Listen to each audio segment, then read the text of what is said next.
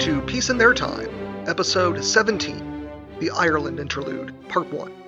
This week, we're taking a little break from internal British social politics to go over more long-term difficulty boiling over by 1919, Ireland. Now, I know you're probably wondering why I'm making a two-part stop in Ireland, when the topic of this podcast is to provide context for World War II and how it happened, but there is a point. As I've been discussing in the episodes for both France and Britain, the victors of World War I were responsible for making a lasting peace, and for various reasons, didn't. And the critical time to establish a lasting peace is in the first part of our narrative, the 1920s. Unfortunately for Britain, Ireland was one of many distractions from that in the years after the Great War. It's also one that's almost entirely self-inflicted by the British, as the issue could have been settled years before that war, and honestly could have been handled quickly after it too. A toxic combination of imperial stubbornness and political apathy that would characterize many decisions of this era meant that the crisis in Ireland was a needlessly long and drawn-out one. For a long time up to 1914, it had appeared as if Ireland was going towards home rule. Until Irish independence, the island had been administered by a London-appointed government, based in Dublin Castle and managed by a viceroy and chief secretary. It was definitely an imposed government, and colonial in its outlook, what with governing from a castle that was simultaneously a palace and a fortress. The viceroy was theoretically the senior position, but by 1919 had lost much of its former power in favor of the chief secretary, whose position focused much more on the day-to-day government. A little problem with that, though, was that the position of chief secretary had been granted more and more as a favor by whomever was prime minister at the time, and the office holders were not terribly qualified to run Irish affairs, and also that the office was seen mostly as a stepping stone or a placeholder to some other more desirable position, which meant that by 1914 it was well known even in British Parliament that the Dublin administration was not terribly effective or popular with the Irish themselves, and for the more forward-thinking, something had to be done. In 1914, the Liberals under Asquith were prepared to pass legislation to give the island its autonomy, but the Conservatives were dead set on retaining London's powers over Ireland. In this, the Conservatives were aided by a faction of Ulster Unionists, the Northern Irish who, being mostly Protestant, wanted to remain within the United Kingdom proper. The Liberals favored Home Rule, but lacked the wherewithal to force the issue, and proponents of Irish autonomy were forced to the conclusion that even the more friendly politicians in Britain weren't terribly interested in their cause.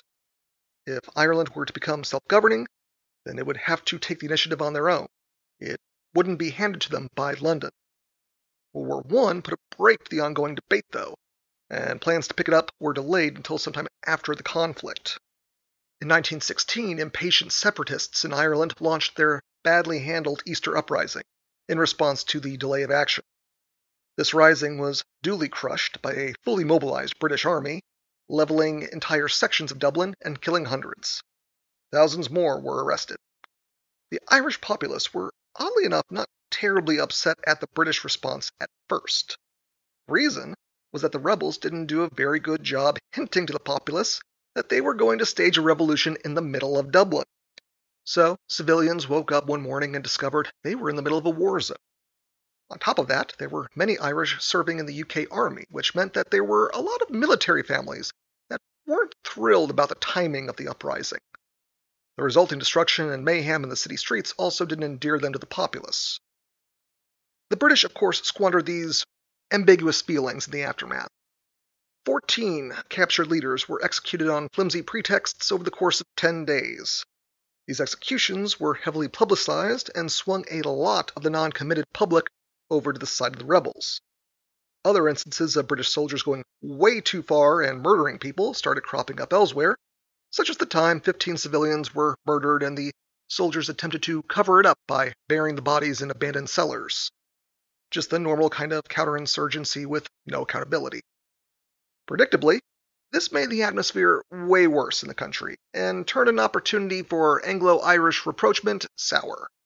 Even Lloyd George, with his endless energy, couldn't force through a resolution as he attempted to pass a Home Rule bill as a response to the Easter crisis, but was foiled yet again by resistance from Irish Unionists and a lack of consensus from his own cabinet.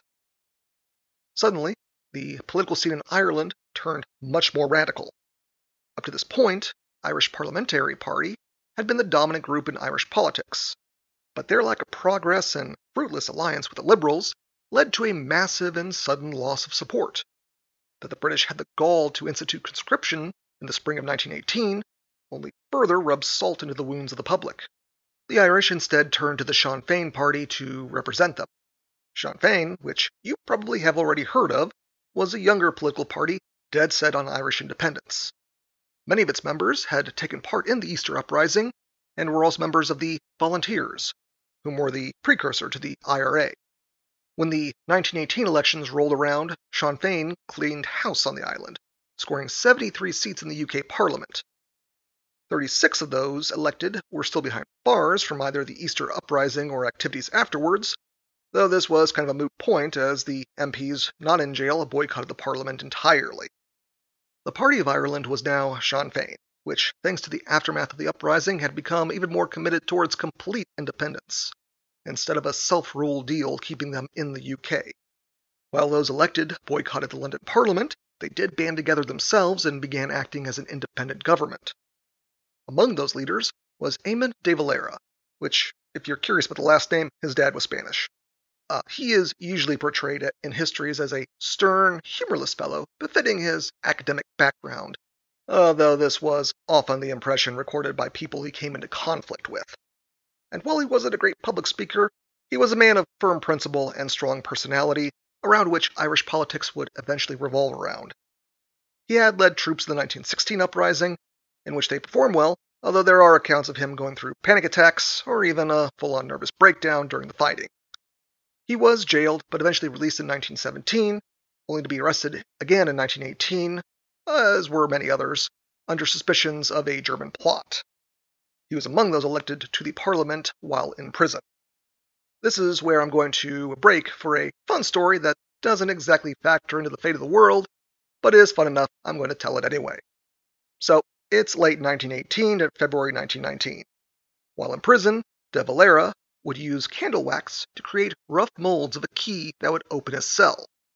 The way it worked was that he served in the prison's Catholic chapel, where he was able to get in close to the chaplain's keys. De Valera couldn't get the key itself, of course, out of prison. That would be immediately noticed as missing. What he could do, though, was use the key in wax to create an impression that would hopefully be accurate enough to make a usable key. He would then use that impression and draw it onto a postcard, disguised in a quaintly humorous cartoon he enjoyed drawing, which would then be sent to his compatriots. From that drawing, a key would be made and smuggled back in via a cake. Yes, the old cliché of smuggling a key in a cake really happened in this case. Check this out, though. It didn't work. As you might imagine, transferring a key to a wax mold, to a drawing, to the making of another key might not be a perfect process of key telephone. So, they tried again, and that didn't work. But the third cake was the charm, and de Valera and a couple of his fellows strolled out of prison and into a waiting car. The prison, amusingly enough, was in Lincoln, which was in eastern England. They had to be smuggled all across Britain and then back across the Irish Sea. Upon arriving back in Ireland, he was made president of the Dáil Éireann, the acting governing body of those Irish seeking independence, which just filed that story and things that somehow actually happened. It wasn't even the only entertaining jailbreak. There were many instances of borderline cartoonish escapes. One time, 20 guys got out via a rope ladder, which doesn't sound impressive until you consider it happened in broad daylight. Unless proven otherwise, I choose to believe that every prison escape cliché comes from this time and place. And please, please, please, don't prove me wrong. And now that I brought up the Dáil, the cat's out of the bag. The Irish had gotten an independent government operating, and since January 1919, they had declared that independence to the world. It wasn't recognized, and what it actually governed was largely theoretical, but nevertheless, they were consciously crossing the threshold into open conflict with the British. It was important, too, that they had declared themselves an independent republic. If the time came to negotiate with the British, their position would inevitably be some kind of self-rule or commonwealth, where the Irish were still bound to the British crown somehow. As a result, peace was going to be all the harder to settle once it got to that point. There were also issues with actually coordinating the group as well. Understandably, they couldn't operate out in the open, and actually getting advance word to the scattered representatives across the island was hard. So, when there were actual meetings, there was never a full House of Representatives qualified to attend. Also, many were already wanted beforehand, and declaring themselves independent of the occupying power meant anyone else was wise to keep a low profile from that point onwards. Luckily, they weren't immediately taken seriously, so it wasn't like the Brits were going to send in an occupation just yet.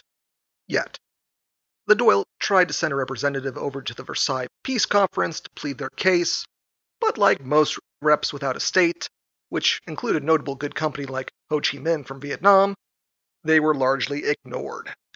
So de Valera went to the place on Earth most likely for him to get a receptive audience.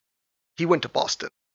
There he would begin a general United States tour and would pitch an independent Irish Republic to the citizens of the United States, and maybe raise a few bucks from the descendants of the Irish diaspora. He wound up staying from June 1919 to December 1920, finding himself sucked into the fractious and competing interests of the Irish communities in the eastern United States. The people in the States were happy enough to receive him, and even drew around 50,000 attendees to a speech in Fenway Park, and he managed to raise over $5 million in much-needed dollars to support the cause over the course of the trip. However supportive they were, though, the Irish communities alone could not secure the support of the United States as a whole. But the money was nice, though. And it would be needed, because in early 1919, the nascent republic would begin deploying its army. Now, strictly speaking, the core of these guys were the same volunteers that had been the foot soldiers since before the 1916 uprising, which, appropriately enough, they were called the Volunteers. But now that they had an actual republic to fight for, one that actually recognized them as an army, they started adopting the name IRA, the Irish Republican Army. The term wasn't immediately used everywhere, so for our purposes in these episodes, the terms Volunteers and IRA will be interchangeable. The group was organized along military lines, with the smallest units keeping to a locality and reporting to a higher regional command until it hit the national leadership, which might be overstating things as local commanders had a lot of leeway in how they managed their men, and the size and strength of the various outfits depended on local conditions. It was also prone to factionalism, as much of the older leadership had died or been imprisoned during or after the Easter Uprising. The IRA was very much a guerrilla army, which was actually something new they were trying out. Previously, the idea was to push a widespread national uprising, but since that strategy failed so badly after the Easter Uprising, the methodical hit-and-run strategy was adopted instead. It is also important to keep in mind that as this army was a coherent force before the government, it didn't really submit itself to civilian oversight. To be sure, many Sinn Féin members were also in the Volunteers, and there weren't outright breaks between the two. It was just that with the aforementioned difficulty in actually assembling the government, it meant that it wasn't in a position to issue orders to the Volunteers. For most of the War of Independence, it was going to be the military wing of the movement that had the most say-so. So, a slow-motion escalation from basic gang violence to a general insurgency started building. From January 21st, 1919, the date of declared independence, the violence began. It started with ambushes on police forces around the country, and especially in urban areas like Dublin. A shooting here, bomb there, small stuff for a long time. There would not be any big armed uprising with a huge target painted on them, begging to be crushed. One of the most important early battles fought was in the murky waters of the Intelligence War.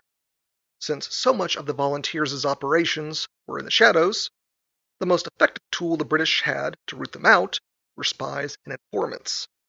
This is where one Michael Collins enters the picture. Collins was the classic hard-drinking and boisterous Irishman you've heard stories about, and for that he usually gets contrasted with the austere de Valera. But he had a knack for leadership, and despite his capacity for booze, was meticulous with his organization and ability to recall information, which meant he was invaluable. But his domineering personality also put him at odds with people who actually had to work with him, and he was prevented from becoming overall leader of the Volunteers. That being said, he was one of its most effective leaders, and in a group where national organization was more theoretical, that counted for more than official positions. He would raise money for the cause at home and provide steady leadership in the Dáil as well. In Dublin, he formed an elite squad of hitmen who systematically hunted down much of the British intelligence apparatus by the start of 1920. By having ignored this threat, the British had allowed themselves to be blinded to the underground army now working against them.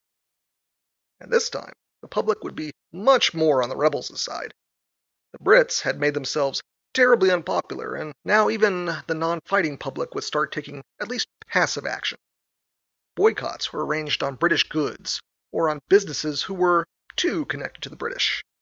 Native Irish collaborators were in many cases ostracized and kept separate from the rest of society. The police force, known as the Royal Irish Constabulary, or the IRC for short, was a special target for this behavior. Starting in April 1919, there began an official campaign to ostracize members of the RIC in particular. They were overwhelmingly native Irish, at least at this point, so now being cut off from having a normal life, all the while being under threat of being shot or blown up, while maintaining an order that was increasingly unpopular in the eyes of the people you were supposed to serve, well, that all pretty quickly wore on them. Many resigned, and recruitment entered a freefall. No cops meant that a regime becoming more and more foreign had a harder time keeping order. For the rest of 1919 and going into 1920, the situation just got worse for the British. Civil authority began to break down, first in the countryside and as the year dragged on, increasingly into the cities. By autumn 1919, the RIC barracks across the western and southern sections of the island were evacuated due to the pressure of the hit-and-run attacks and demoralization of the force. This evacuation left wide swaths of the country completely open, as without a police presence, the civil one, or at least the civil one that reported to the British, fell away as well. The Dáil quickly moved into the vacuum, and by mid-1920 had established the beginnings of a state apparatus and even a police force of its own in the west and south of Ireland. The Dáil ran into the persistent issue of actually funding administration in these areas, and many communities had to fall back on themselves. The Dáil did have a major success in keeping the courts running in the evacuated areas, which might not sound like much, but meant the system of law was not just maintained, but de facto transferred to the new government. Over on the British side, even the evacuations were not immediately taken as a call to action. It was only in December 1919, when there was an assassination attempt on the Viceroy at the time, Lord French, that London was stirred from its apathy. French had been the initial commander of the British Expeditionary Force during World War I, and while his record was mixed to say the least, he was a figure of national significance. The attempt on his life finally got the gears of action going. The problem was that much of the RIC had already been hollowed out. And even though Ireland was being taken seriously now, Lloyd George and his government did not want to fight what would have been branded a colonial war by deploying the regular army. So, finding that actual Irishmen were none too keen in actually working with them, the British authorities started improvising. And lo and behold, they had a historical master of shooting from the hip at their disposal, Winston Churchill. I haven't actually mentioned him too terribly much up to this point, mostly because he's still mildly disgraced from the Gallipoli fiasco back in World War I, and since then had been content to bounce around government postings. Also, I'm going to be talking about him a whole heck of a lot in the future, so I didn't want to get too burned out up front. But at this moment, he found himself as the War Secretary, and this was turning into a war. So, finding the RIC disintegrating as a coherent force, he decided now would be a good idea to boost their numbers and also find a bunch of war vets some decent employment in the meantime. Yes, he's sending in veterans from World War I as ringers to keep the peace. This is going to give rise to two groups. Most infamous, and the one that will still get you into a fight in Ireland if you aren't careful, are the Black and Tans. The curious name stems from them not quite having enough new black RIC uniforms on hand issued to the new guys, so they had to use spare army surplus, which came in khaki.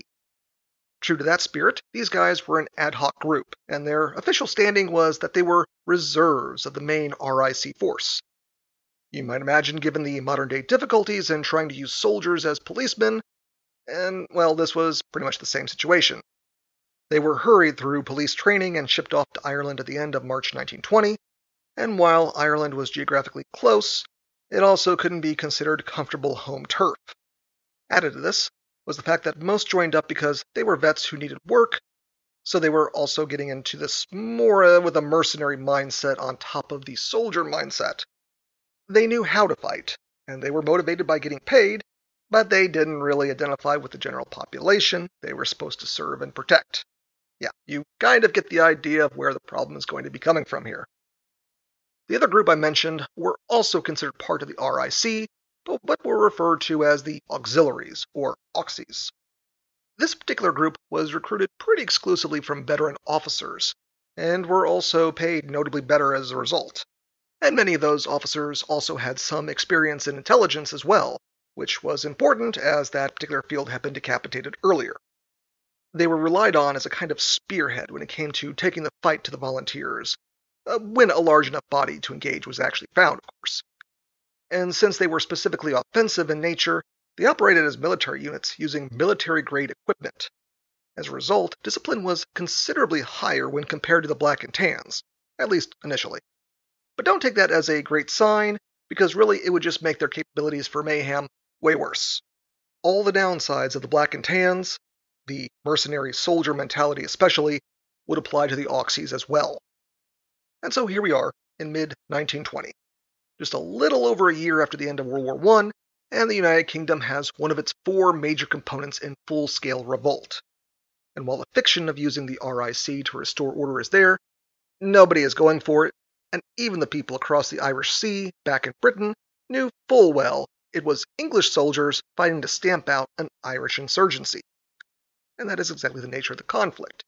It would be the IRA fighting a guerrilla war against the RIC and its new reinforcements, as well as any standard English army troopers who got caught exposed outside their garrisons.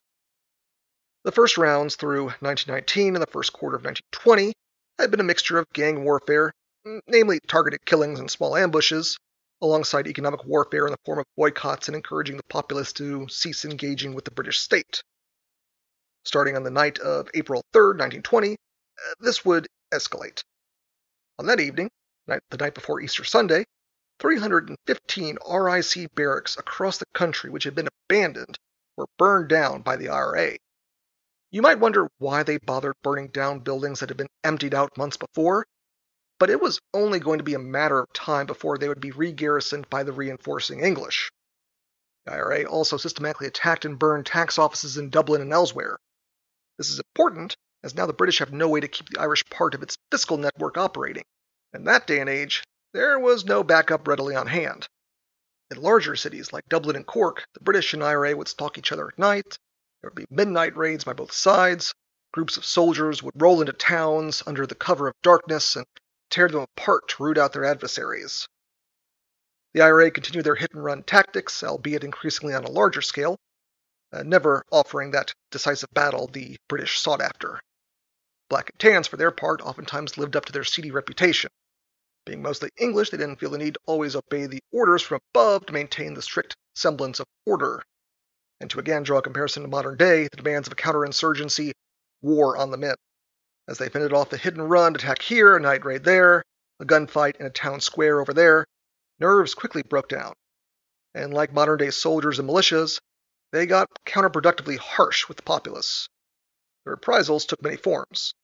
Sometimes the British simply subjected a town or neighborhood to an invasive and intimidating search. Other times, though, they went into a suspect's home, called him out, and shot him in the face. Or kidnapped him and dumped him in the river. And then there was always the classic, they were trying to run excuse, which was applied to 4 teenagers shot on a bridge. All this back and forth steadily escalated the conflict. By November 1920, the Auxies were in full operation in Ireland. It had managed to build up a spy ring in Dublin. This was getting to be such a threat that Michael Collins determined that the Auxies network had to be smashed up directly. The volunteers had managed to obtain the locations of 35 English agents, which isn't too surprising given that they really weren't putting much effort into hiding, and they all went to the same cafe to hang out. So that was convenient in identifying associates. The basic plan of action for the IRA members was to pose as janitors and servants and simply gun down the English agents across town. Think the ending of the movie The Godfather, and you'll get the idea. Big montage of doors being broken down and people being shot up. On November 20th, 1920, the day before the hit, Michael Collins went to a live music performance at a local theater. Across the way, many of the English agents had occupied their own box. Collins cold-bloodedly took stock of the men who he knew were going to die and enjoyed the show. The next morning, at 8 different places, doors were busted down and 18 English officers, some Auxies, some regular army that were in the wrong place at the wrong time, were all gunned down. This was understandably taken as a provocation by the British. The local authorities urged people to stay home in the aftermath of the morning's violence. But there was a small problem in that there was a football game scheduled for the day. Collins himself had advised that it be cancelled as well, but to no avail. The two teams and their fans took the field, and almost right on cue, a joint group of Auxies and Black and Tans showed up to inspect the crowd. The RIC claimed later a shot came from the crowd, and they opened up on the gathered sports fans. 12 people were immediately killed, and in the ensuing stampede, a woman was trampled to death, and hundreds were injured. Later on in the day, a group of 3 detainees were shot while trying to run. Their bodies were beaten and disfigured after their murder. This incident would become known as Bloody Sunday, far from the only Sunday with that title, but definitely one of the most notable. Things didn't stop there either. A week later, a group of 17 Auxies were caught in an ambush and gunned down by the IRA. The Auxies didn't take that one too well either. This time, the eye for an eye thing was going to be taken to a whole other level. All this time, Ireland was pretty mixed in just how strong open rebellious sentiment was. A lot of places were actually quiet, and you could barely tell that an insurgency was going on. Other places, though, were in the thick of it. The city of Cork, down in the southwest of the country, was a separatist bastion and was definitely in the thick of it.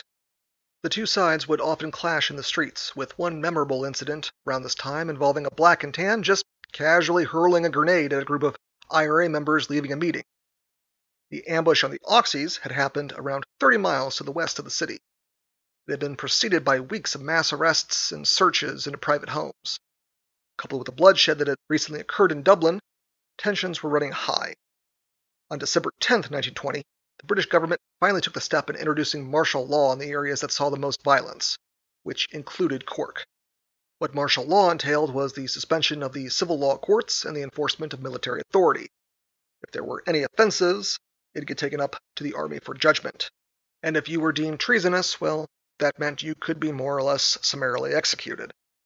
It didn't go over well with the local populace. It did go over well with the British troops on the ground, though, as they had every intent of making an example, especially on the city of Cork. With the tacit green light for an escalation of violence given to the British troops, that's where I'll leave you for this week.